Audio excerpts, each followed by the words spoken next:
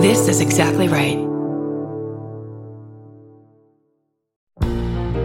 Forgive me for interrupting. I'm Bridger Weiniger, host of I Said No Gifts on Exactly Right. Each week, I invite my favorite people in comedy over to chat, and they always bring a gift. We're coming up on our 200th episode, and every episode is a gem. I have welcomed all kinds of great guests, including Cola Scola, Bowen Yang, Robbie Hoffman. It goes on and on and on. And you don't want to miss the 200th episode with the great Maria Bamford. What does she bring me? Find out April 25th. New episodes every Thursday. Follow I Said No Gifts wherever you get your podcasts.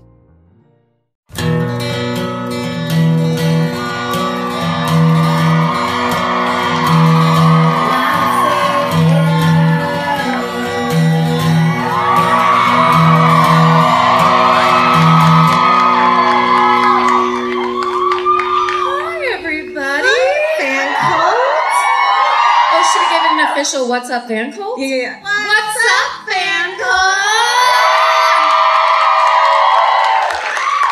I pushed that a little bit. It was kind of obnoxious. That was great. I went nasal on it. Hi. Well, hi. Thanks for coming out in the rain. This is, right? That's here for weather in Los Angeles. It's amazing. Can you believe it's happening? This is, I would say, the first official live, in-person Los Angeles fan cult meeting. Welcome, everybody. Yeah. We're going to call your name from a list. That's right. Please only say the word present. Yep. And then tell me if you've messaged with my dad on the fan cult. Go out. Please. Is Marty here tonight? No, he's not. Oh. Maybe. I didn't invite him. Maybe. I don't know. He's in the back wearing a weird mustache. Marty, we see you. We feel you. That's Steven. Steven. Oh, Steven, you are here, right? No, not there. It's so weird, like doing this in our hometown and not being, in another city and staying at a hotel tonight. Oh, we're gonna stay at a hotel. I forgot to tell you. I got us the bridal suite at Shutters. We're gonna drive out. Aww. Yeah, it's gonna be the most romantic night of the entire tour. Well, so you probably all know this. You saw the amazing sign in front of the El Rey tonight, but we are here because TNT invited us to screen the pilot of their new series, I Am the Night. Yes. It's really fucking cool. Obviously, it centers around the Black Dahlia murders, which is fucking fascinating. And that you all know, like the back of your hand. Yeah. We're still going to go over it. We have to talk about it. We have to lay it out for all the people that brought their mom or whatever weird choice they decided to make tonight. Hey, I work with you. We've only talked twice. Do you want to come to a murder comedy show with me? I bet you won't be offended at all. Is that a crucifix you're wearing? Okay. Let's see how our night goes. And you're fired. And why do I keep inviting my boss places? It is really freaking cool to be at the El Rey, though, because I've seen so many concerts here since I was super young. And this neighborhood, Miracle Mile, is my, family's, neighborhood. You grew up rich? No. Truly, no. That is a myth. That's a lie. I'm floating. Yeah. I mean, go for it. Here's the thing about Georgia. She's fucking from tons of money. Her parents own Miracle Mile. But my aunt, Elaine, when she was in high school, I don't know, the 50s, let's say? Is this a real person? I swear. I texted with her today. She went to high school at Fairfax, and she used to work here when it was a movie theater. Really? Serving popcorn. Yeah. Isn't that neat? And I told her I'm going to be here tonight. She said, break a leg. I asked my mom how long we'd lived in Miracle Mile, and she didn't text me back. Because she's too popular for me now. Because Janet started listening to some of the back episodes, and now she knows everything you're saying about her. Yeah. She got a hold of a copy of our book, Things I See Don't Get Murdered. She was like, there's a chapter called I Hate My Mom. by Georgia Hardstark. And so I don't love you anymore. I'm not going to be texting with you until we discuss that. That's right. I actually, one of my favorite concerts I've ever seen was Yola Tango a couple years ago. And here's the hugest brag. I got to be in that balcony somehow. I'm not sure. I definitely didn't buy anything. So it was like I was with somebody or I maybe knew the balcony guy. I'm not sure, but I got up into that balcony and then me and my friend Matt Price were eavesdropping on people at the bar's conversations.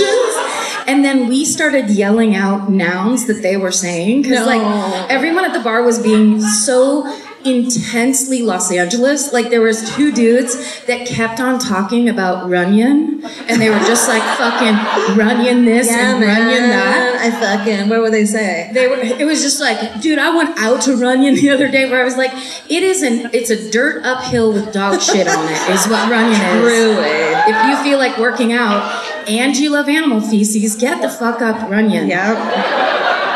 Truly one of the worst places to hike in Los Angeles. It stinks the whole time, and you're outside. Yeah. So you're like, is there dog shit on my shoe? Yeah. Oh no, the trail's made of dog shit. I see. It's definitely one of those beautiful places that make you say to yourself, this is why I take my shoes off before I go in my house. And make everyone do so. It's the reason I say, oh, why did I ever think I would be an actor in Los Angeles? That's crazy. I would never walk up Runyon unless someone had a shotgun to my back. And even then, I'd be like, could we go somewhere with less shit? But anywhere else, Let's just get to the end of this, can we? How about the oil derricks? They hardly have any shit around them. Yeah, so we just sat up there yelling, Runyon! Or... I think M Cafe also got yelled out at some point. Those two go hand in hand, though. Right? You walk Runyon, then you go get your fucking keto lunch at M Cafe. Yeah. There's some people here that are like, look, I'm from Torrance. I don't know what the fuck you are talking about or why. It sounds terrible, though.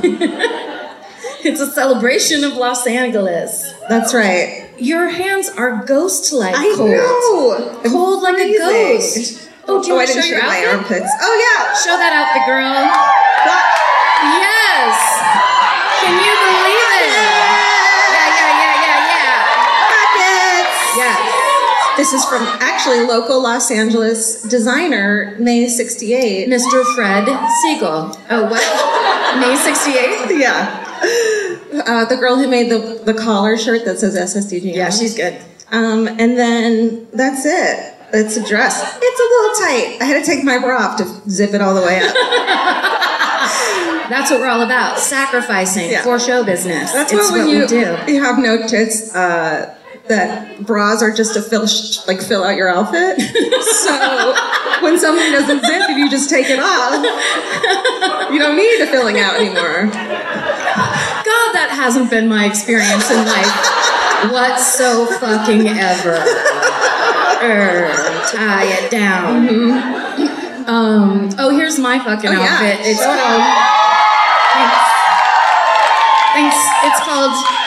Yes, it's absolutely a show, but it's here in Los Angeles, and I like cashmere, and I also couldn't find my tights. I have my show tights, the one pair that were made by the military, and.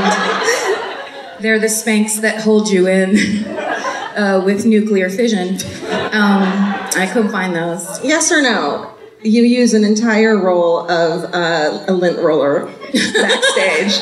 I brought so much George and Frank with me tonight. My dogs are here in spirit and in hair. I swear to God, I was lint rolling this stupid fucking sweater for the entire time we were backstage. Entire time. And it was almost like that thing, pet owners, back me up.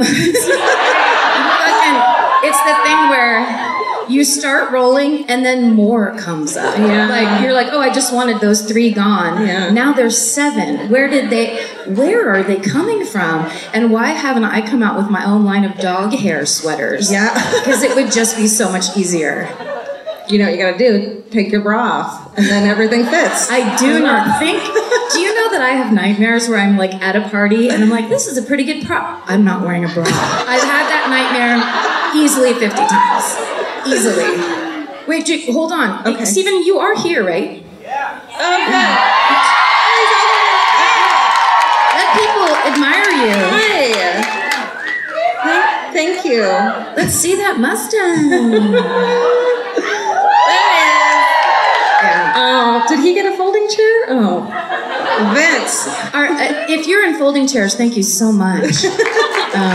Yeah, there's really nice, classy chairs up front, and then they're like, we have to borrow some from the church down the street. We don't usually put people in the aisle. We're a rock fucking venue. Yeah. What are you doing? Usually, I'm standing back there, hopefully leaning against the thing, not seeing behind some tall fucking indie rockers. Oh, wait, the tallest guys like music. Truly, and being bored out of my mind. Have you ever? I've poked people in the back when they stand in front of me and they're truly tall. Yeah. Fuck you. You know what you're doing. Yeah. You know? Oh, yeah. Yeah. Because you can always poke and run or just slightly shift and then it looks like the dude standing next to you poked him and then you're like, oh no, a fight. Everybody get away. Get away, a fight. Yeah. When's the last time you saw a good fight? I want to see a good fucking fight tonight, you guys. If there's anybody out there that's not feeling it with their neighbor, go ahead and express that through your fists. I would love it. TNT's like, edit that part. Wait, she condoned violence, she encouraged violence. So anyway, thank you so much for being here tonight. We are so stoked. Honestly. Thank you guys, especially because it's raining. You guys are heroes. Yeah, you really are. We appreciate it. Because it wasn't just like sprinkles, the ground gets wet, that cool smell comes up, and then you walk around, which is what Los Angeles thinks rain is. In a really cute jacket. You're right. Like, I have a raincoat. Oh, well, I guess I'll wear my jacket from the 70s. Yeah. Nope. This was like... Is that me? You're making fun of me. I'm celebrating it. You don't do this. I don't swing my leg like that. You don't. Yeah, no, I was just going to say tonight is ugly. It's ugly rain gear weather. And that is a huge sacrifice for our audience to come out.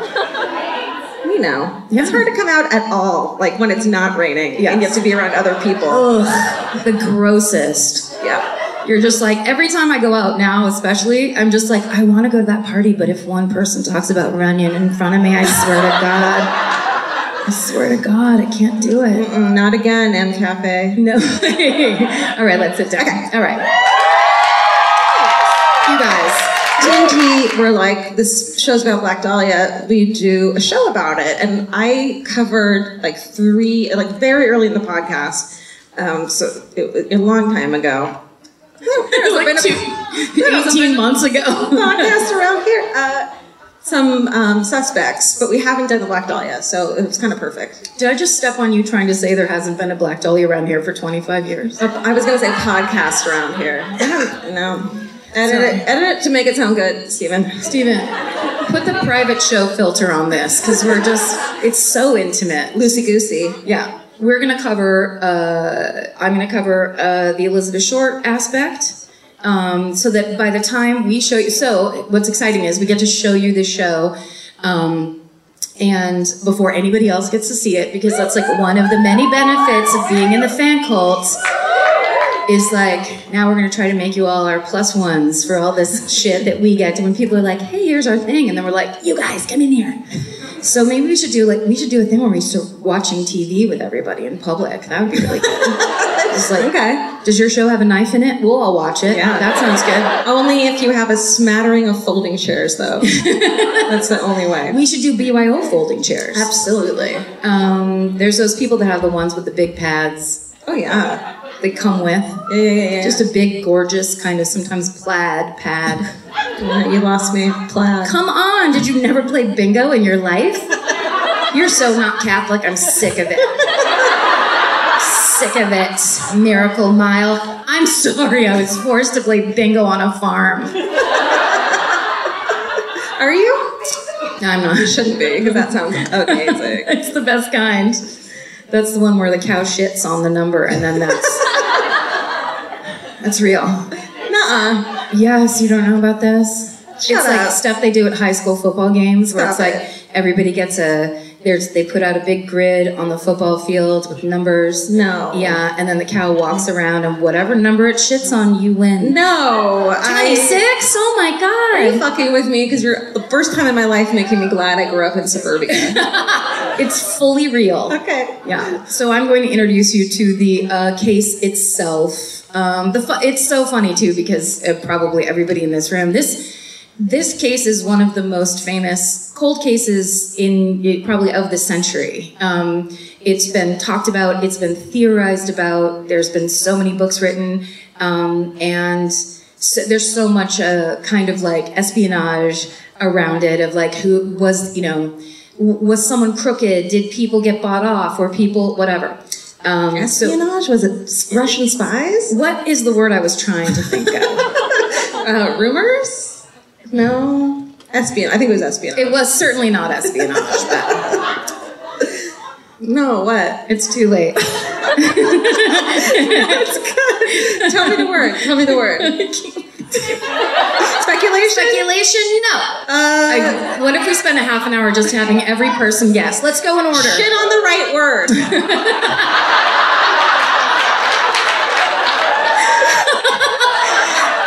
Just quickly lay down 25 large words. No, come pick which one. I know what word you're... Okay, we'll think of it. Shit on the right word. Okay, starting now. The show starts. Okay. I got a lot of this research from, of course, as you would assume, blackdahlia.web. And also, there's a website by a guy named Larry Harnish, and his website is imharnish.com. And he's the beloved actually guy that I went to after I wrote everything up. And it was like all the myths about this case that are not true, which you have to do these days because everybody knows these stories so well, knows the myths so well. It's the reason I freaked out when I did Jack the Ripper in London, because as I was talking, I was like, but that's probably not true. And like the entire time I was like, I bet that's not true either. So thank God for Larry Harnish. He put up this website and it's like, that is a myth. It is simply unproven. It's like a dude that's so pissed that gossip has kicked up around a like 70-year-old cold case. God bless you, Larry. So here's the piece that I was that I said I was so excited about and I hoped you didn't know. Okay. It is 72 years to this night that the body of Elizabeth Short was found in Leimert Park. Are you fucking kidding me? January 15th, 1947 is when she was found. It was the morning. Sorry, it was the morning. Okay, that makes me feel a little less creepy. Does it? No. How the fuck did I not know that? There's a possibility that some Sharpie at TNT is like, I know when we should do it. And then like as I'm typing it up, I'm like, oh my God. That would make sense. Yeah. Okay. Now I'm glad it's raining. Right? Spooky. It's so creepy. So crazy. Okay. 72 years ago is when this all kicked off. Crazy. Now I should go into one of those lists that you would find at like a farmer's market where it's like, here's all the things that happened on this day in 1947. But I don't have. Bobby Darin had Mac the Knife. It's like that kind of shit. I don't have that for you at all. Oh, okay.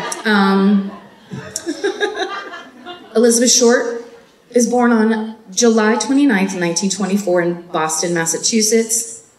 Her parents moved to Medford, Massachusetts. Right, it's so gorgeous. Just a little burg. With her parents and her 4 sisters. Her father, Cleo, what he does for a living, he builds miniature golf courses. Oh, that's fun. What a joyous life. Yeah. Until the horrible stock market crash of 1929 when he loses everything and overnight they become poor.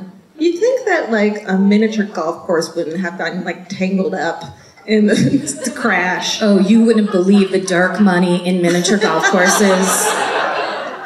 That's the next episode. All the dirty mafia money that goes into building a huge dinosaur. So they go broke overnight. A year later, his name's Cleo, but I feel like I need to say the father. His car is found abandoned on the Charleston Bridge. The body is never recovered, but everyone believes that it was a suicide. Elizabeth is 6 years old when this happens. So her mom, Phoebe May, has to get a job as a bookkeeper, and then they move into a smaller apartment. And she basically, it's her and her 5 daughters, and she has to basically keep everybody afloat by herself. Holy crap. Yeah. Now, on top of that, Elizabeth starts to develop lung problems. So she has bad asthma, and then she gets bronchitis, then she has to have lung surgery. She ends up dropping out of high school sophomore year. So the doctor recommends that Elizabeth gets out of Massachusetts during the winter, which is any doctor would recommend for anyone, and go down to Miami for a warmer climate. So she does that. She goes and stays with family friends. Okay, so here is the first picture we have of Elizabeth Short, and this is her in high school. Oh my goodness. Look at cutie. In 1942, ready for this twisteroo? Yes. Phoebe's mother gets an apology letter from her, what she thought was dead husband. No. But it turned out old Cleo just staged the suicide and moved on out to California to start over after the crash of 29. What a dick. I mean, he's like, you know what? This stock market crash has hit me really hard. So what I'm going to do is leave my 5 daughters and wife and go ahead and make it on my own. Yeah, and I'm going to make it easy on them by making them think I killed myself. Yes, I'm just going to put a layer of intense tragedy on the top of it, and then good luck this winter. Oh, also the one has consumption. Okay. So, he had gone out to California. He moved to Mare Island, he moved to Vallejo and worked at Mare Island Shipyard, which is NorCal. Yes. Vallejo, a lot of Zodiac activity around Vallejo. That's why you might know that city. I know it because it's about a half an hour away from my hometown, and it's basically the part of the North Bay that is one big marsh. If you like marshlands, gnats, mosquitoes, short puddles of still water. Vallejo, your next vacation needs to be at Vallejo. You need to head on over. There's also a marine world with many trapped marine animals. Oh, it sounds beautiful. It is the place where all dreams die. So, Elizabeth Short, who is a person who probably has some of the worst luck of anyone I've ever read about. Yeah. She tells her mom, I'm going to go live with dad. She's 18. She's like, I'm going to California. So she goes to live with her father, who the last time she saw him, she was 6. So she's like, it's going to be so great. He's a longshoreman. We'll get along fine. For 1 second, I was stoked because my grandfather was a longshoreman, but he was a longshoreman in Oakland. Oh. But it was roughly the same time. I bet they were friends. That's what I was like, having total Liz Short's dad and my grandpa fantasies. And then I was like, okay, first of all, what the fuck is wrong with you? Like, take a walk. And also, my grandpa did it in the 30s, so it's a different time anyway. So, within a year, she moves out of his house. So it doesn't work out great. She moves in with some friends in Lompoc, 2.5 hours north of LA here. And she gets a job at the base exchange at Camp Cook, which is now Vandenberg Air Force. Vandenberg, sorry. Yes, let's hear it for the Air Force. They're here tonight. They're all up in the balcony. Wouldn't that be amazing? You turn around, they're all with their uniforms on. Hey, Lon. Okay, that doesn't last long. Soon she decides to move to Santa Barbara.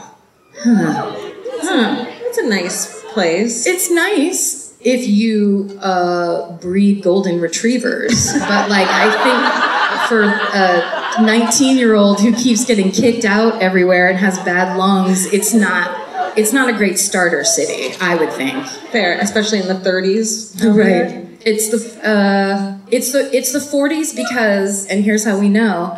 This is one of the more famous pictures of Elizabeth Short. While she's in Santa Barbara, she gets arrested on September 23rd, 1943 for underage drinking. And that's when this picture of her was taken. Yes. Get it, girl. Right? Yeah. Every time I see a picture of her, I want to get a perm because she has insanely amazing hair. Yeah. Yeah. And also eyes that say, why don't you go fuck yourself? It's a suggestion, you don't have to take it. And that's what I'm into. Okay, so she gets sent back to Medford, but to live with her mom. But she's like, here's the thing though, I think I'm just gonna go to Miami. So she skips out on Medford and goes to Miami. And there she meets Major Matthew Gordon Jr. So he's a decorated Army Air Force officer in the 2nd Air Commando Group.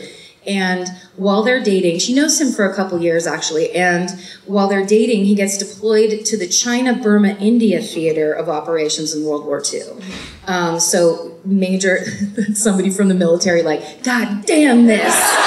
I hate disrespect. I hate that theater. That theater. That was one of the worst. So he gets deployed to major military action, the end of World War II. She tells her friends that he's written her a letter and proposed to her while he's over there.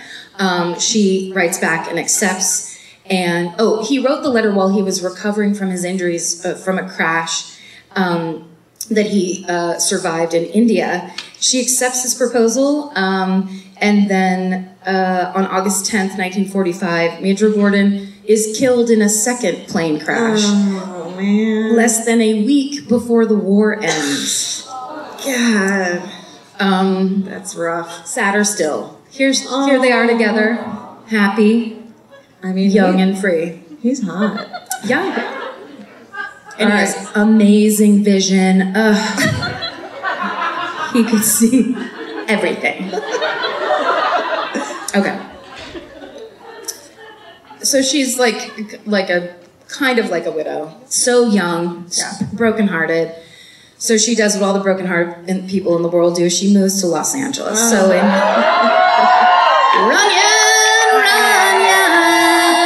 my heart is broken. Run, solve it.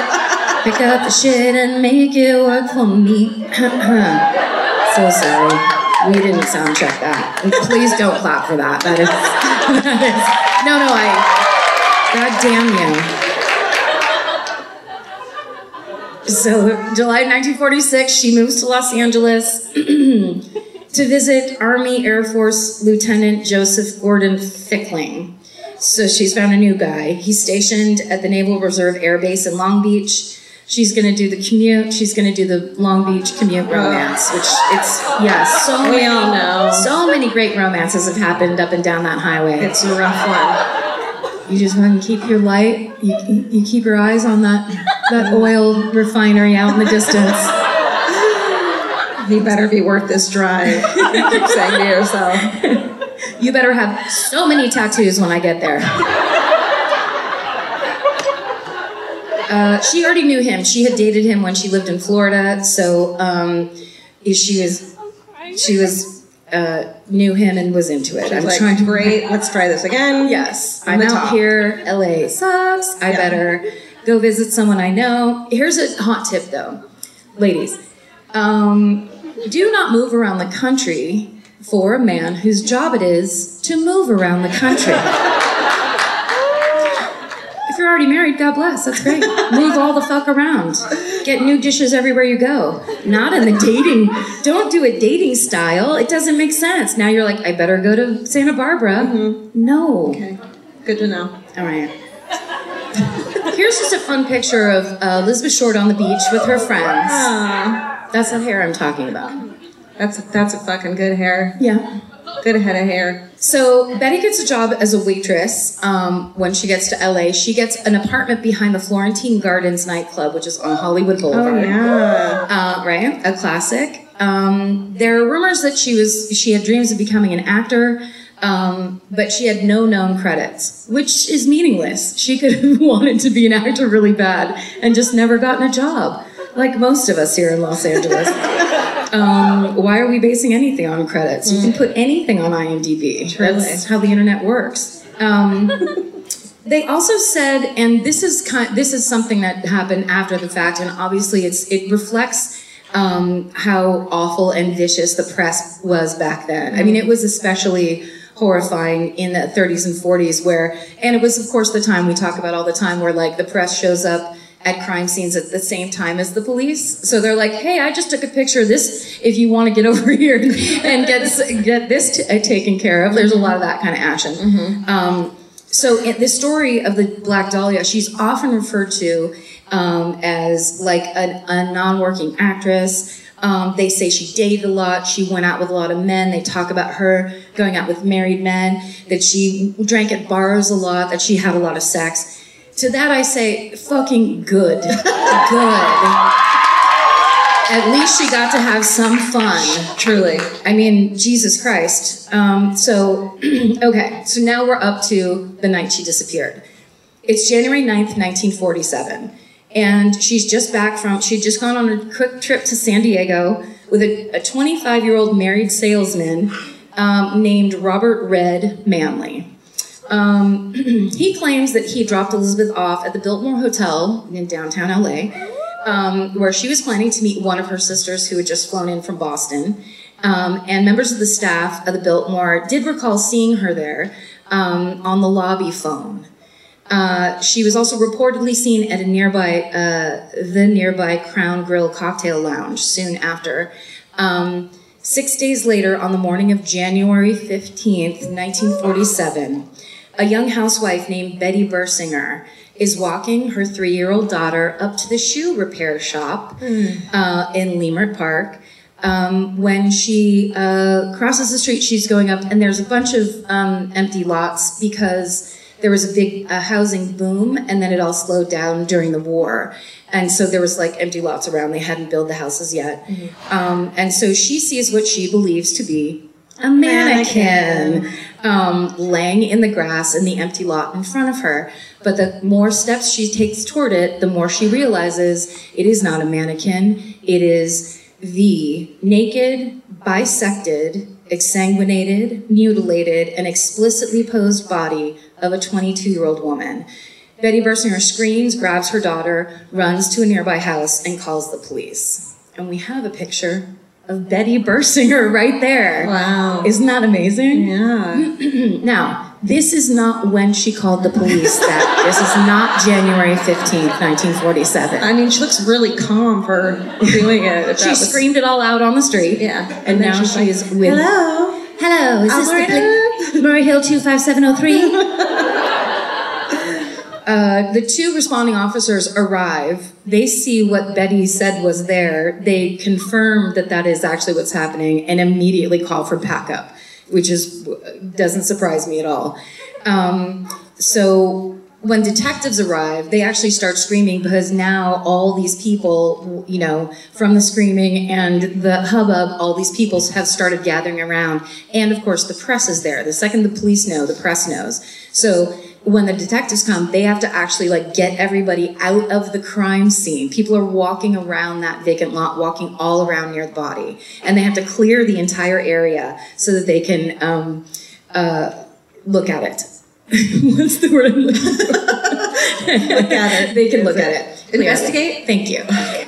Okay, so Detective Lieutenant Jesse Haskins, who was one of those responding detectives, he describes the condition of the body when he first arrived at the crime scene. Quote, the body was lying with the head towards the north, the feet towards the south, the left leg was 5 inches west of the sidewalk, the body was lying face up, and the severed part was jogged over about 10 inches. The upper half of the body from the lower half. There was a tire track right up against the curbing, and there was what appeared to be a possible bloody heel mark in the tire track. And on the curbing, which is very low, there was one spot of blood. And there was an empty paper cement sack laying in the driveway, and it also had a spot of blood on it. It had been brought there from another location. The body was clean and appeared to have been washed. Okay, so I'm going to show you the least bad crime scene photo from this murder. If you choose to go online and look at Black Dahlia crime scene photos, don't do that. Yeah. Many of you already have. You're like, it's too late. It's burned into my brain. I can see it when I close my eyes. Yeah. They're some of the worst, most horrifying pictures, and also most like debasing pictures I've ever seen. And so this one is, if you are squeamish in any way, staff, anybody, people that don't want to be here tonight, please look away. So this is one of the more famous pictures, and the problem with this picture is the longer you look at it, you realize that's too long of a body. And you start to kind of be able to put together what's happening underneath that blanket. So from the side, this doesn't look too crazy, but on the top, you see that the top of the body is all the way next to the bottom of the body. So it's very upsetting looking. It's definitely the one I saw as a kid and was like, what the fuck? This one or that bad one? This one. Yes. Yeah. Yeah. Where it's the kind of like, what's wrong with this picture? Where you're like, I get it, it's a murder scene, and then you're kind of, the more you look at it, you're like, this is bad. Okay. Thank you. Good How do you take it down? There's also, it's a bummer because there's a lot of people that just for, the horror comparison have done side by sides with a picture of her beautiful face when she was alive and then the picture of her from the autopsy of the way her face, because her face was terribly mutilated, as many people know. And that also, just be careful. Please be careful with these pictures out there. They're awful. So the body went to the morgue for the coroner to examine. He reports the body's 5 feet 5 inches tall. She weighs 115 pounds. She has light blue eyes, brown hair, and badly decayed teeth. There are ligature marks on her ankles, wrists, and neck, and an irregular laceration with superficial tissue loss on her right breast. She has superficial lacerations on the right forearm, the left upper arm, and the lower left side of the chest. She has multiple lacerations on the face and head, including, and this is the very infamous part, he cut a 3-inch long gash on the right side of her face and a 2.5-inch long gash on the left side of her face so as to cut a big smile into her face. And there's also noted bruising on the front and right side of her scalp with a small amount of bleeding in the subarachnoid space on the right side, which is consistent to blows on the head. So contrary to popular belief, and this is something I thought was total, fact. Thank you, fact. Oh man, the most basic words. I'm here for you. Espionage, fact, can't do any of it. Her hair had not been washed and set, which is something I heard and always believed. It had been washed, though, and it was still wet, I read. That's not true? No. Her body had been washed. Okay. And I think that's how that makes sense. Because also this was that time where it was like, the press was so exploitive, and they would write anything, and they say that a lot of those stories got started by basically the facts getting spun out. Sure. So the body had been washed clean, so they couldn't find any fluids. There's no sperm found on the body. Her pubic hair had been removed. There were numerous cuts in crisscross patterns across her pubic area. Luckily, and thank God, most of her injuries are believed to have been sustained post-mortem, although because of the ligature marks, they do know that she was tortured for days. The official cause of death was hemorrhage and shock. And it didn't go unnoticed that the bisection of the body was a clean professional job. In sworn testimony before the Los Angeles County Grand Jury, Detective Harry Hansen said he believed the bisection was done by, quote, a very fine surgeon. So the cut was not, vicious. It was all very clean and precise and done like a medical procedure. So they basically have to, because she's an unknown person. There's nothing on her person at all. So they have to take fingerprints. They take fingerprints off her hand. They send them to the FBI in Washington, and that's when they identify her as Elizabeth Short of Medford, Massachusetts. So there are rumors, there's a lot of different rumors about how the Black Dahlia got named. Some people say that there were people in a soda shop and it was basically just they made it up in a soda shop. There are people, certain reporters of the time claim to have named her.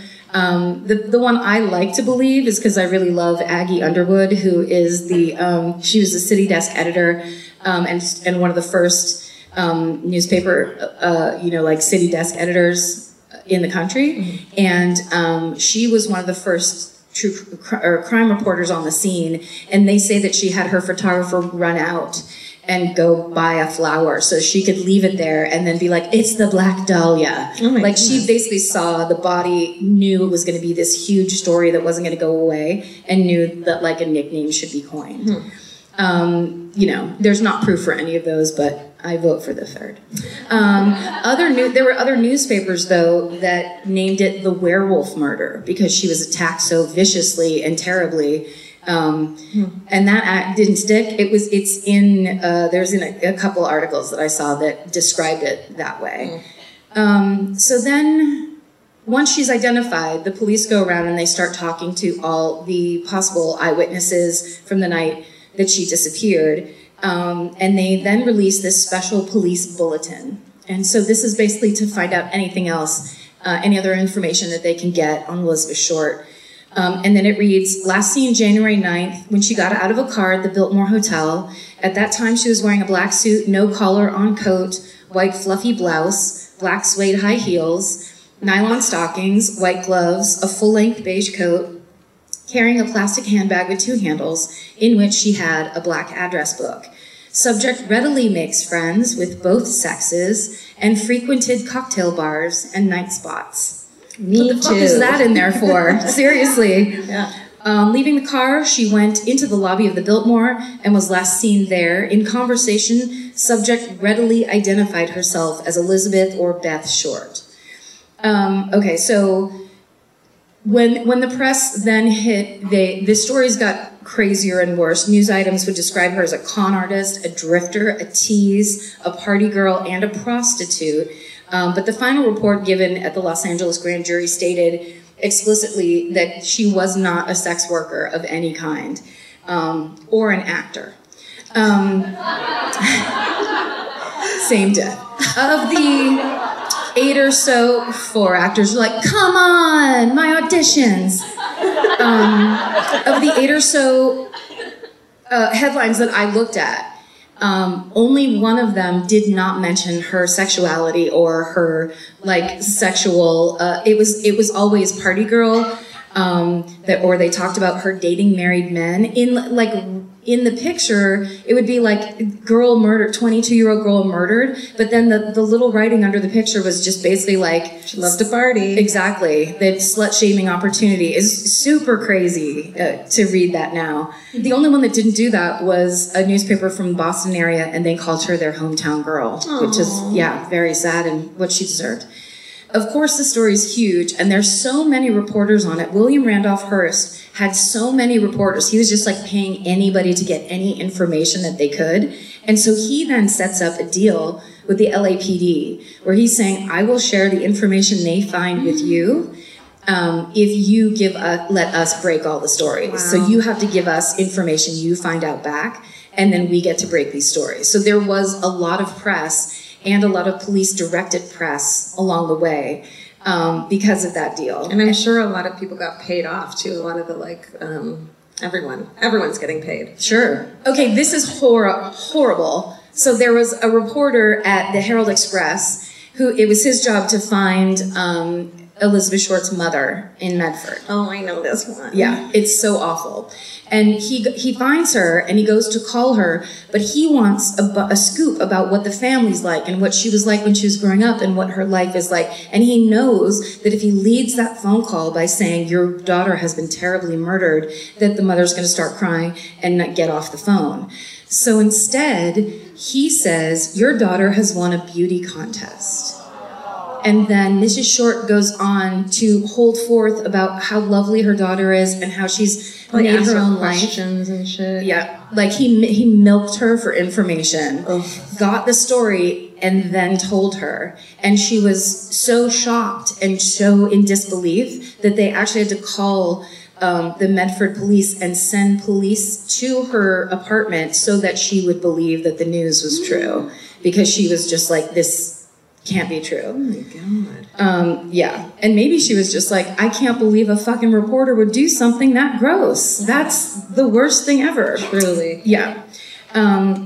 So on January 23rd, 8 days after the body has been found, a man claiming to be the killer calls the editor of the Examiner, and he says that he's going to mail them Elizabeth Short's belongings. So the next day, a package arrives, and it contains her birth certificate, business cards, an address book, photos, and a letter that the supposed killer wrote with the individual cut out letters and words like this. Like our logo. Like our logo. And it says, "Here are Dahlia's belongings."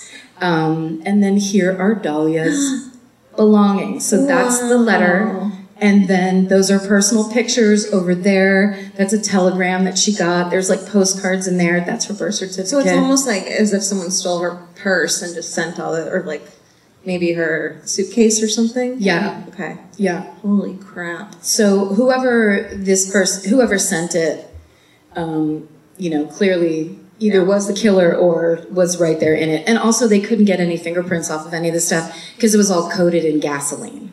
Oh, so right. they couldn't trace it at all. So essentially there are over 150 suspects questioned, and many more false confessions were made. There was a bunch of letters sent like that. You can see them online too, where people are just sending in words cut out that say like, "Don't try to find me, I killed her," and all this stuff. We're like, then don't fucking send the letter. But there was a $10,000 reward for information that would lead to the killer. So everybody, a lot of people are trying to get in the mix. And the case essentially goes cold. In 1950, there's a radio show called Somebody Knows, which now I just read about it, and now I want to listen to the show so bad. Because it was basically like the earliest version of Unsolved Mysteries, like a radio version of it. And they basically told the entire case, and they were like, "If you know anything, call this number." Holy shit. To this day, 72 years later, this case is still unsolved, and it is one of the most famous, talked about, and theorized murders of this century. And that is the Elizabeth Short side of this. Wow. I'm glad that it's awful. You had to say all the fucked up things. And I didn't. Okay, well, so I'm going to talk to you guys about one of the suspect. And when I first heard about this a long time ago, I was like, bullshit, he's not the fucking... And now I kind of think he totally did it. You really? After researching this, I'm like, this is him. Really? Yes. So this is... Okay, here we go. I got a lot of information from The Guardian. A woman named Alexis Sobel-Fitz wrote this great article about it. A lot of good info. So let's go to 1999. Here we are. A former...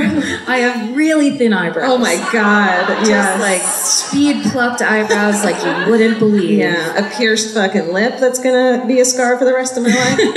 And I'm standing here at an old 97s concert crying because of beer. Yeah. For me, it was at the drive-in because I was emo. Okay. Where were we? Oh, yes. 99. Former LAPD homicide detective named Steve Hodel. He finds himself sorting through his late father's belongings. His dad is Dr. George Hodel. Stephen had never been close with his father. That's not true. That's not true at all. His dad George had abandoned the family shortly after Steve's 9th birthday. And he'd been married 5 times, had 11 children between all those fucking wives. Oh, wow. Truly. And so we probably didn't have a lot of private time to spend with each of those kids, I'm guessing. So Steve was one of the ones that whatever. Okay. Every 2 weeks you got to go to the park with him. Yeah, for 5 minutes. Yeah. So Steve, ex-LAPD homicide detective's going through his dad shit. He finds an old photo album tucked away in a box, and in the back of the album, there's 2 pictures of a young woman that catches his eye. And the photos are portraits of a beautiful woman with really dark black curly hair, really fair skin. And when Steve saw the photos, having no understanding of what's to come, just immediately was like, that looks like the Black Dahlia, immediately. So he starts to look into his father's dark past and becomes convinced that he killed Elizabeth Short. So he writes a book called The Black Dahlia Avenger, A Genius for Murder.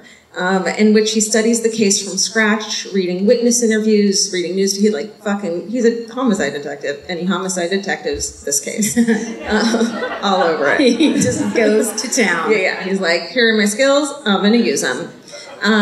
He files a Freedom of Information Act to retrieve the FBI files on the murder, which I just want to sit there and read forever, and all this other information that was collected on his fucking shady dad. So, that'd be insane. I know. To read an FBI file about your dad. Yeah. Marty, what do you think? Grass. Yeah, that's about it. Urban camping and weed. Shit, sorry, Dad. My dad just like, he's drank the whole country's worth of Budweiser. Just so much Budweiser. Oh, sorry, really quick. We've already said this, but we're showing you the pilot of the show, but we also have a special guest that's coming out after the pilot, right. That we're very, very excited to talk to. So that just popped into my head. I wanted to make sure you knew. Good idea. Okay. Good call. Right. Okay, so here he is, homicide detecting. He files a freedom, blah, blah, blah, blah, blah. Okay, when the book is complete in the early 2000s, like 2003, he sends a copy of the book to a columnist at the LA Times named Steve Lopez. Steve Lopez is like, okay, I'm going to write a column about this, but I don't want to be lying, so I'm going to fact check it. And he asked the Los Angeles County District Attorney's Office for more information on the murder. And the DA's office gives Lopez access to a file that Lieutenant Frank Jemison, one of the original officers investigating the murder, had left behind in a safe in the basement of the district's attorney's office. So this fucking thing had been hidden since like 1950. Yes. And in 2003 or 4. Somebody knows. So Steve Lopez is the luckiest murderino alive. For real. When he gets fucking past this thing. He's like, 16 left. 30, would your heart would just be racing as you open that safe? I'm guessing it might have a key. Oh, I'm thinking of a high school locker. I'm sorry. They probably have a more advanced system there. I didn't know what you were counting. I was just like agreeing. I thought you meant like files, 16 files. Okay. Didn't you? You couldn't tell from my space work that was an up and down high school locker safe? Okay. It was like a whatever. The file contains photographs, newspaper clippings, and several hundred pages of typed interview notes on the case compiled by this Jemison fellow. And in the notes, Steve Lopez finds something that he's not expecting. It's the Los Angeles Police Department was focused on 6 main suspects. They whittled it down in the Black Dahlia investigation. And on the top of that fucking list is Steve's dad, George Hodel. Could you imagine? What if you saw that? Picture your dad's name on the top of a fucking shit. Marty Hardstark? No. Here's a picture of Marty Hardstark. No. Here's a picture of George Hodel. Oh. Immediately he did it, right? Steven, do you see? This is an intervention for Steven's mustache. What I'm saying is you got to bring it in on the sides a little bit. I mean, talk about creepy. He also looks like he could own a great Italian restaurant. Oh, yeah. Like, I want to say he has dead eyes and the thing I always like to say about killers. Yeah. But there is something about him that's like, Clams Casino. There's a real Clams Casino feeling about this guy. Yeah. All right. Okay. So that's him. Okay. And then, okay. So, dude, who is this dude? I wrote. Who is this dude? So, Dr. George Hill Hodel Jr. was born in October 1900. Fucking old. Whoa. I know. He was raised in South Pasadena. He was where all the bad ones come from. Yeah. Upscale family. I don't remember the word for it. He's super smart. Yes. They're no Miracle Mile family. The word's espionage. That's right. Right. He scores 186 on an IQ test when he's like young, which is fucking high, you guys. And is it? What's the highest? I think that's pretty close. I think it's like Einstein. I don't know. I think it's up there. Average is like 105. Really fucking smart is 130. Oh. Right? We've all taken them at our boring desk jobs, right? And been really disappointed by our number. Anyone? I could have sworn I was a genius. Right. I really thought I was smart. When you realize you're an average person, it's a really disappointing moment in your life. Not for me, I got 150, but... There's nothing, and also there's nothing sadder for a person who lived before the internet existed and told lie upon lie everywhere they went. And then the internet came out, people were like, no, that's not true. Like, I looked it up right there. You're like, oh, I'm just trying to pass some stuff along. He's also a musical prodigy. He's a smarty pants. He graduates high school at 15, goes to Caltech in Pasadena, but is forced to leave the university after a year due to a fucking sex scandal involving a professor's wife who he gets pregnant. Whoa. Yeah. As a student. Yeah. And he's, remember, graduated at 15. So I think he's like 16? Yeah. So he's always been... Not really. What? Oh, no, not wait. That's illegal. So, wow, he's got right to it. Yeah. So he gets out of that job. Eventually, he does become a reporter, and he becomes one of those reporters going to crime scenes with cops that we talked about. What? Yeah, he's like one of those for a while.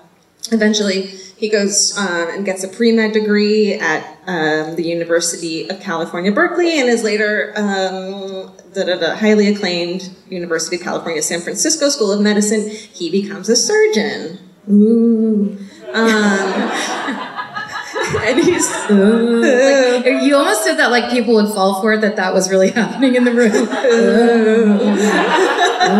Calm down, everybody. It's not that scary. Wow, they got really into that part. Easy.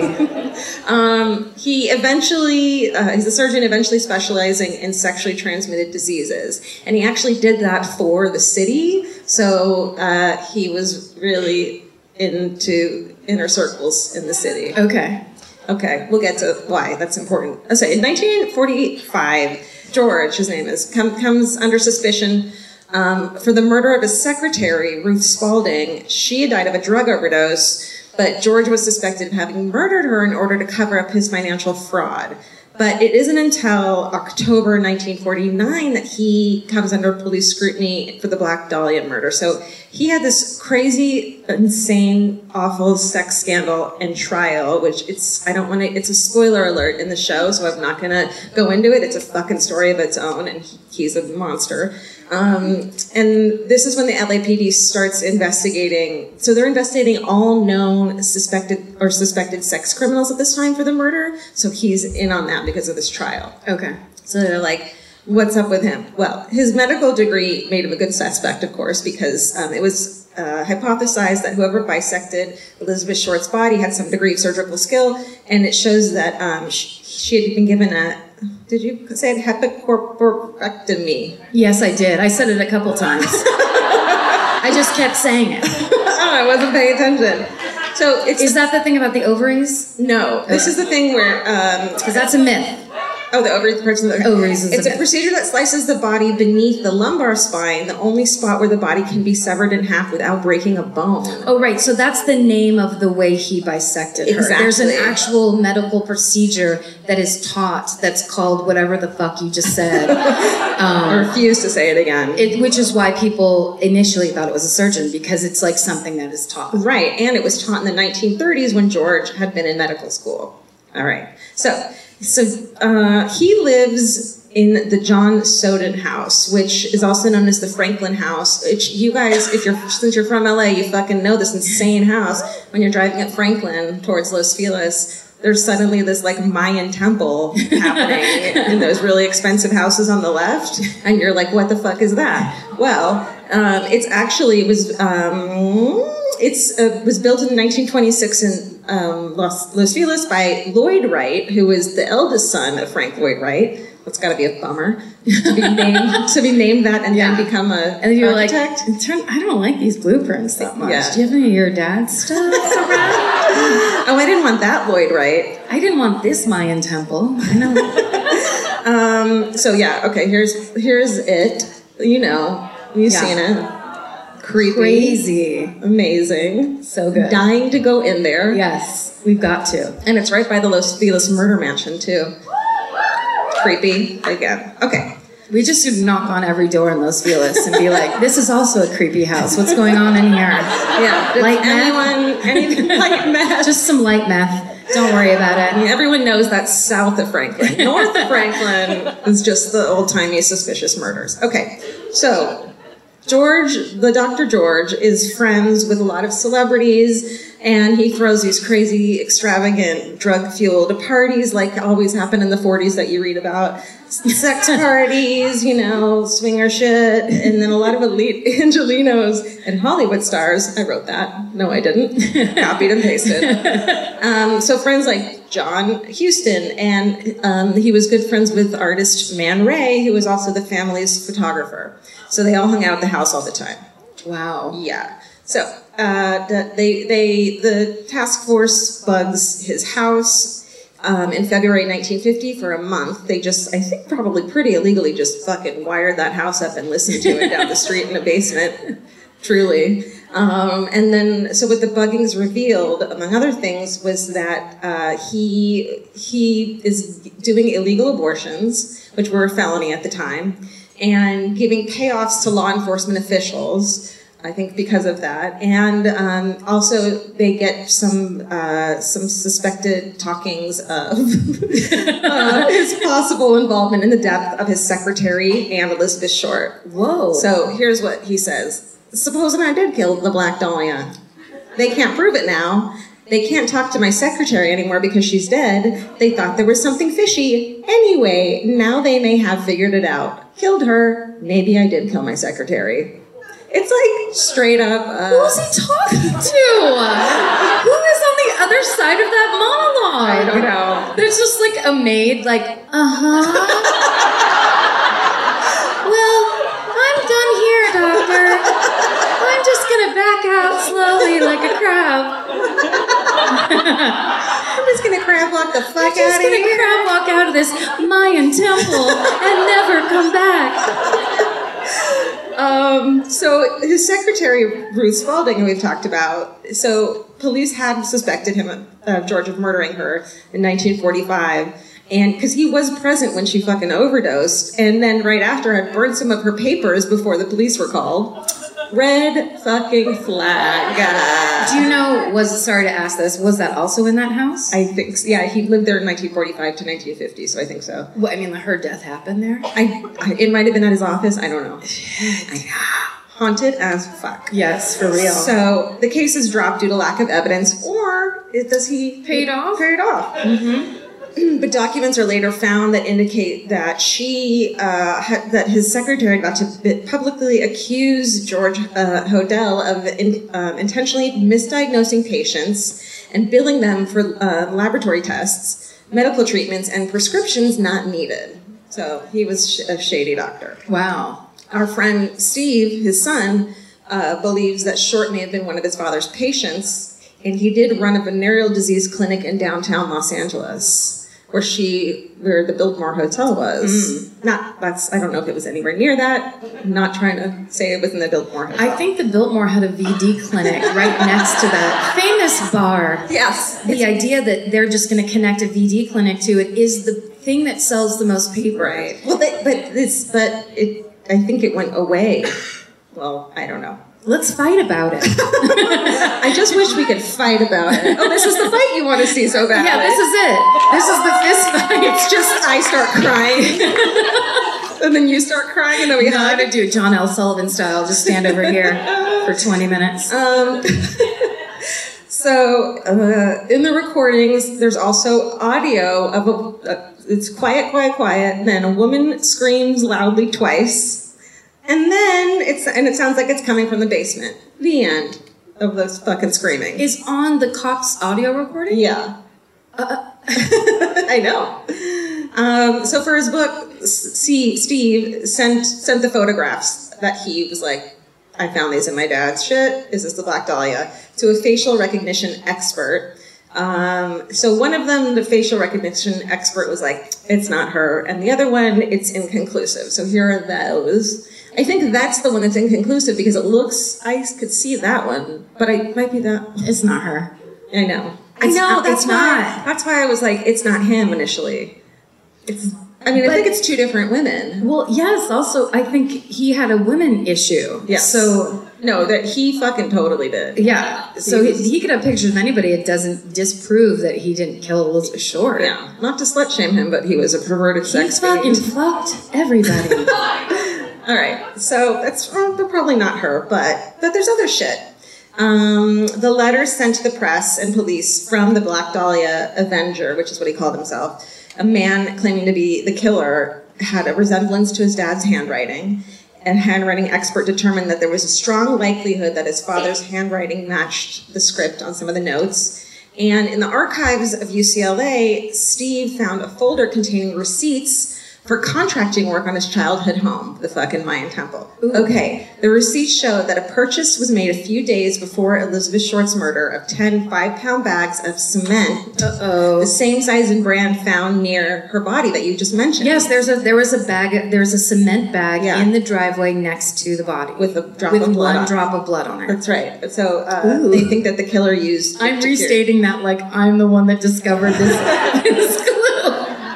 72 years later, Karen Kilgariff. Oh my God, I put it together. You said cement, and I also said cement. Therefore, I solved this crime. Thank you. Good job.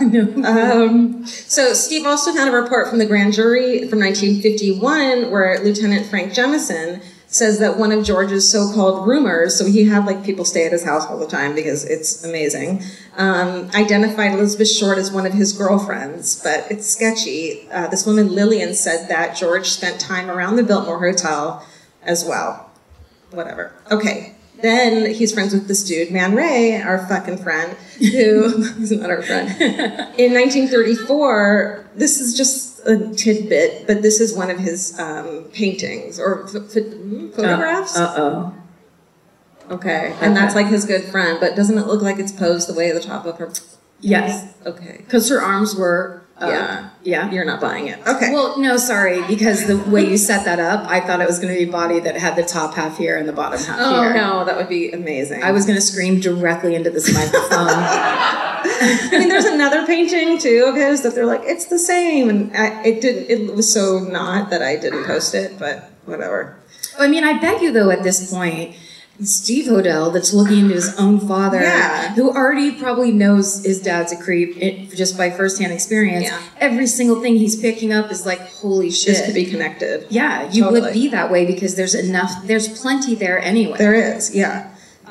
So by 1950, Lieutenant Jemison believed that he had gathered enough evidence to charge Dr. Hodel. He was allegedly about to arrest him for Elizabeth Short's murder when fucking Hodel skipped town without his family, abandoning Steve here, where he moved to the Philippines and he lived there for the next 40 years.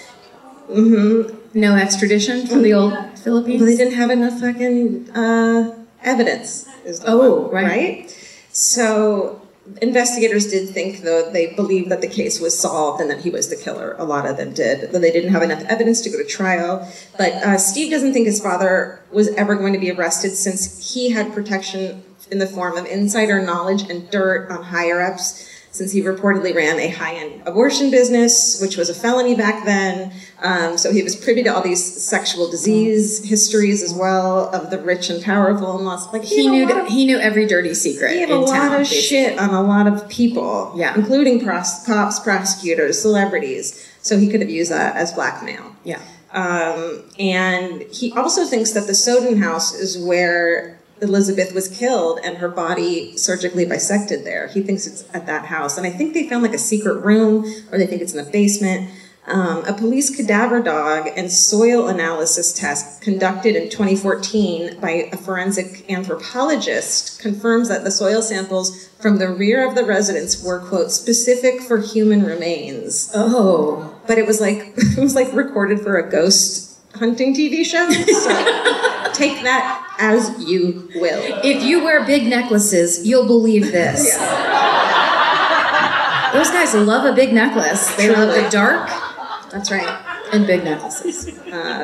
Another mysterious case. Okay, wait. But that is huge in and of itself. Yeah. That human remains in your backyard is not common. Right. I guess it wasn't big enough for the LAPD to actually excavate or anything like that, so who knows. They would have to find something. Right, Yeah. right. So there's another mysterious case, that of Jean Spangler. She was an actress who disappeared on the evening of October 7th, 1949. The night of her disappearance, she told her sister-in-law that she was going to meet with her ex before going to work as an extra on a film set. Been there. It's very depressing. 2 days later, her tattered purse is discovered near the Ferndale entrance of Griffith Park, which I Google mapped for you guys, and it's less than a mile from the Snowden house. And inside her purse was a letter that read, "Kirk, can't wait any longer, going to see Dr. Scott." So they think that that she had gone to get an abortion, possibly. And, people who think that he killed Elizabeth Short think that he killed her too. And it would make sense that he went under a false name, probably. Right, right. So, okay, all right. So then, recently on October of 2018, what just happened, there was a handwritten letter found by a dead undercover informant for the LAPD during the 1940s. His name was W. Glenn Martin. His granddaughter finds this letter that he wrote that said, "Don't open unless something bad happens to my teenage daughters," essentially. And then when she opens it, the letter that had been written on October 25th, 1948, said that someone with the initials GH, George Hodel, or Georgia Hardstark, it could be either, right? Was the murderer, and that he had been a undercover informant who was friends with George. And so, sorry, that was a sealed letter from. Wow. And so, although you can steam open and reseal letters, all that. I know. Truly.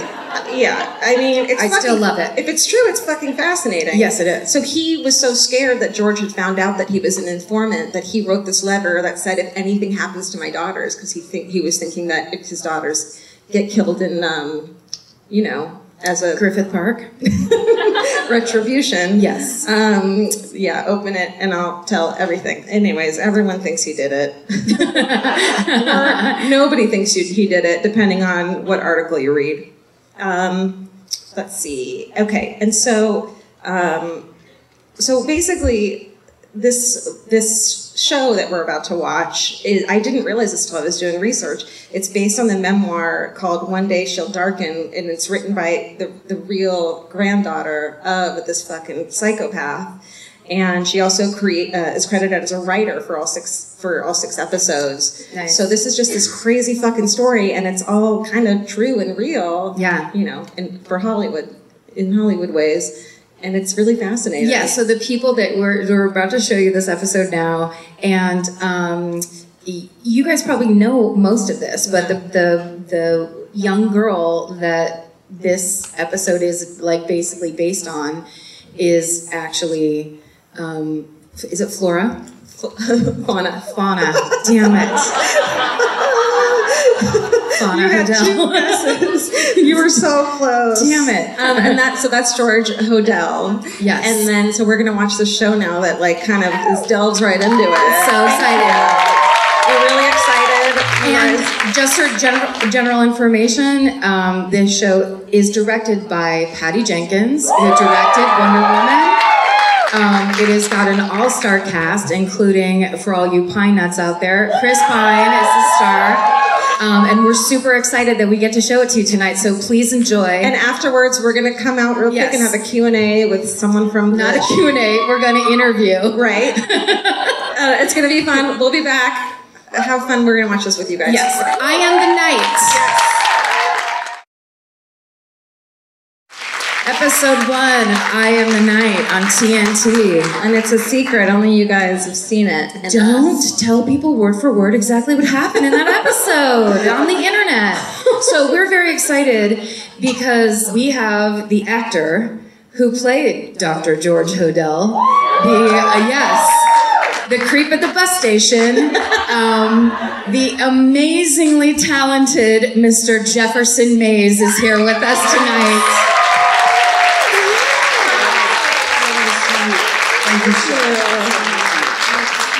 Should we sit? Yes, you sit in the middle. Yeah. Yeah. Thanks for being here. Should we move forward and find our light? Yeah, let's find our light. Fine. Come on, you're a Broadway guy. You know that stuff. That was incredible, and you played George Hodel. How much did you know about him before? I knew very little, and alas, I had seen the crime scene photos of the hemicorporectomy. You know how to pronounce that. And so that was it. And then I delved into Stephen Hodel's memoir of his father, but it was very odd because we never had the entire series at our disposal. We were just given one script at a time, so I never knew what was going to happen next. It was kind of like life, I guess. It is a lot like that. So you basically were just responsible for Dr. Hodel and the scenes that were right, just the scenes that were immediately before me. So I had no idea what twists and turns the series would take. Amazing. Yeah. And what would you say, this is like a cheesy talk show question, but what was there a creepy aspect to playing him, or was there part of it that bothered you? Strangely, no. You're right. Because when you're playing a villain, they don't think they're villainous. They think they're behaving reasonably and with a sense of entitlement. And it's everyone else who has the problem. Yeah. So there's a wonderful feeling of liberation by being sort of evil all day, and it makes you a much nicer person in life, I think. And did you guys shoot in the Soden house? We did, and that was a revelation. I mean, to be in the house where your character lived and did all sorts of things, that never happens, very rarely. Right. And that house is an extraordinary place. As you said, it's based on a Mayan temple, but it's like approaching a monster. The doorway is like this gaping maw, and it's utterly eyeless. There are no windows in it, and it's soundproof. Wow. You can't hear anything. Nobody can hear you scream. That's not a good sign. No. That's not a vote for him. And then you're literally swallowed up into it and then taken suddenly to the right in this dark passage. It's like being swallowed by a whale. And then you're disgorged into the middle of it where there's this big courtyard. And all of the rooms of the house are arranged like cells. It's like a cell block. And it is the house of a control freak, and that was the biggest revelation. And there are places you can stand in the house and see everything. You can see out onto Franklin Street and be utterly invisible behind a parapet. And so I did feel like I was in one of those 18th century panopticons, with all these prisoners. And were there any, I always like to ask questions like this, but did you get bad vibes in any certain areas? I expected to, but I felt strangely comfortable. It felt like, I don't know what it had to do with the character or anything, but it felt kind of peaceful and lovely. But there was a beautiful little shrine to Elizabeth Short in the back, and some rather scary pictures with pentagrams and things around, which the current occupants had put up. Like a victim-positive Satanist lived there. Exactly. Awesome. So they were charming people. Yeah. Hey, some witchy shit going on back there. Wow, that's so creepy. So I asked you actually earlier today, we got to talk, and I asked you if you had a hometown murder, and then he told me about 7 amazing stories. But the one that I think really qualified you as a very early murderino was, you told me one of your favorite, or a book you read as a very it was a formative text. Wisconsin Death Trip. Do you know of that? Thank you. It's an amazing book, but it's a collection of it's a treasure trove of photographs taken in and around Black Falls, Wisconsin, I think, in the 19th century, undeveloped prints, or negatives they found, and they're very odd. I remember as a child being utterly gripped by funerary portraiture of all these dead babies in christening dresses crammed into their coffins, standing upright with their little eyes, half open. And that I still can't get those images out of my mind. But coupled with it were these wonderful, like true crime haikus, which were newspaper clippings from the local paper with various, murders, madnesses, and mayhems, chronicled locally. Yeah. But wonderfully terse and dispassionate. Sort of Scandinavian hired girl murders all the children with a fire axe, burns the house with the horses down, and the parents discover her laughing in her nightie in the snow. When they come back. Just the and that's basics. it. Yeah, just the basics. Wow. But then to a child's imagination, you sort of go from there. But how old were you? I was 7. I was 7. Wisconsin Death Trip. We got to check Wisconsin that out. Death Trip. There was Dr. Seuss. It was Hop on Pop. Wisconsin Death Trip. Wow, that's Basics. incredible. And how was it to work with Patty Jenkins? Oh, she's a dream. Yeah. And oddly, I mean, given the seriousness and morbid nature of this subject matter, it was just a joyful experience. There was lots of laughter and shenanigans, and I guess when you're doing something like that, you have to laugh. We do. Yeah. Of course. You got to lighten the mood somehow. It's like you want to talk about it, but you also have to release the pressure a little bit because it's the worst of humanity. Yeah. I mean, this man you played is probably one of the worst people that's ever existed. I guess I sat upstairs listening to you, and I just feeling so bad about myself. Because you try to detach yourself from that while you're doing it. Yeah. Oh, you had a good story about when you guys were shooting at a different location in LA. Oh, that's right. We were at the Greystone Mansion, which you've done a piece on. Yes, the Doheny murder right, up there. And that is an unclean place. Truly. And I'm not given to, getting spooky, but that was, and we had an actual haunting happen. In which, during one of the scenes, this inexplicable little white light appeared on the monitor and then on the film. But it wasn't like a mote of dust, and it wasn't some irregularity in the apparatus. It had its own independent trajectory, and it would sort of angularly float around the scene and behind a character's head.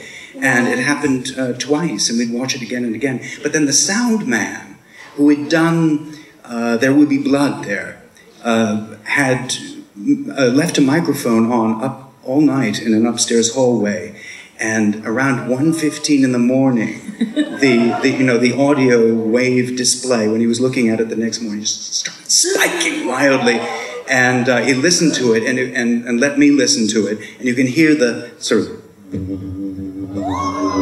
the hard drive of the machine, and then all of a sudden there's this explosive cacophony of superhuman slams and bangs and crashes. I mean, and then he went up the next morning, and of course nothing had stirred. There was a layer of dust over everything. Nothing had happened, but there was this audio effect. Yeah, it was chilling. Yeah. Murder energy. Yeah, trapped in there. and you can feel it palpably there. I think I would have quit the whole show at that point. Like, I'm out. Can we check my contracts? Yeah. I need to get out of here. Is there a haunting clause in there? Well, thank you so much for being here with us It was a tonight. pleasure. I hope you enjoy the rest. It's so Thank you. exciting. Thank you very much. I can't wait to see what your character... Yes, Oh my God. My character gets busier later on. I was going to ask, was it your personal choice when we first saw you at the bus stop to pronounce it Los Angeles? Yeah. Because when the first time I watched it, I laughed out loud alone in my house. Well, they did. There was this sort of movement back then to say it that way. Oh, really? Yeah, it's sort of short-lived. But I thought I would resurrect it, I thought you were kind of trying to indicate this guy's kind of a dick. Yes. And there was a certain dickishness in it. And we're going to start using that from now on, I think. Yes, and here in Los Angeles. That's right. Yes. Well, amazing. Thank you so much. Thank you. Thank you guys all for being here with us tonight. This has been an such amazing show. Thank you so much, TNT, for asking us to do this with you. And we're so excited to see the rest of the series. We hope you guys are too. So thank you for being here. And as we like to say at the end of every show, stay sexy and don't get murdered.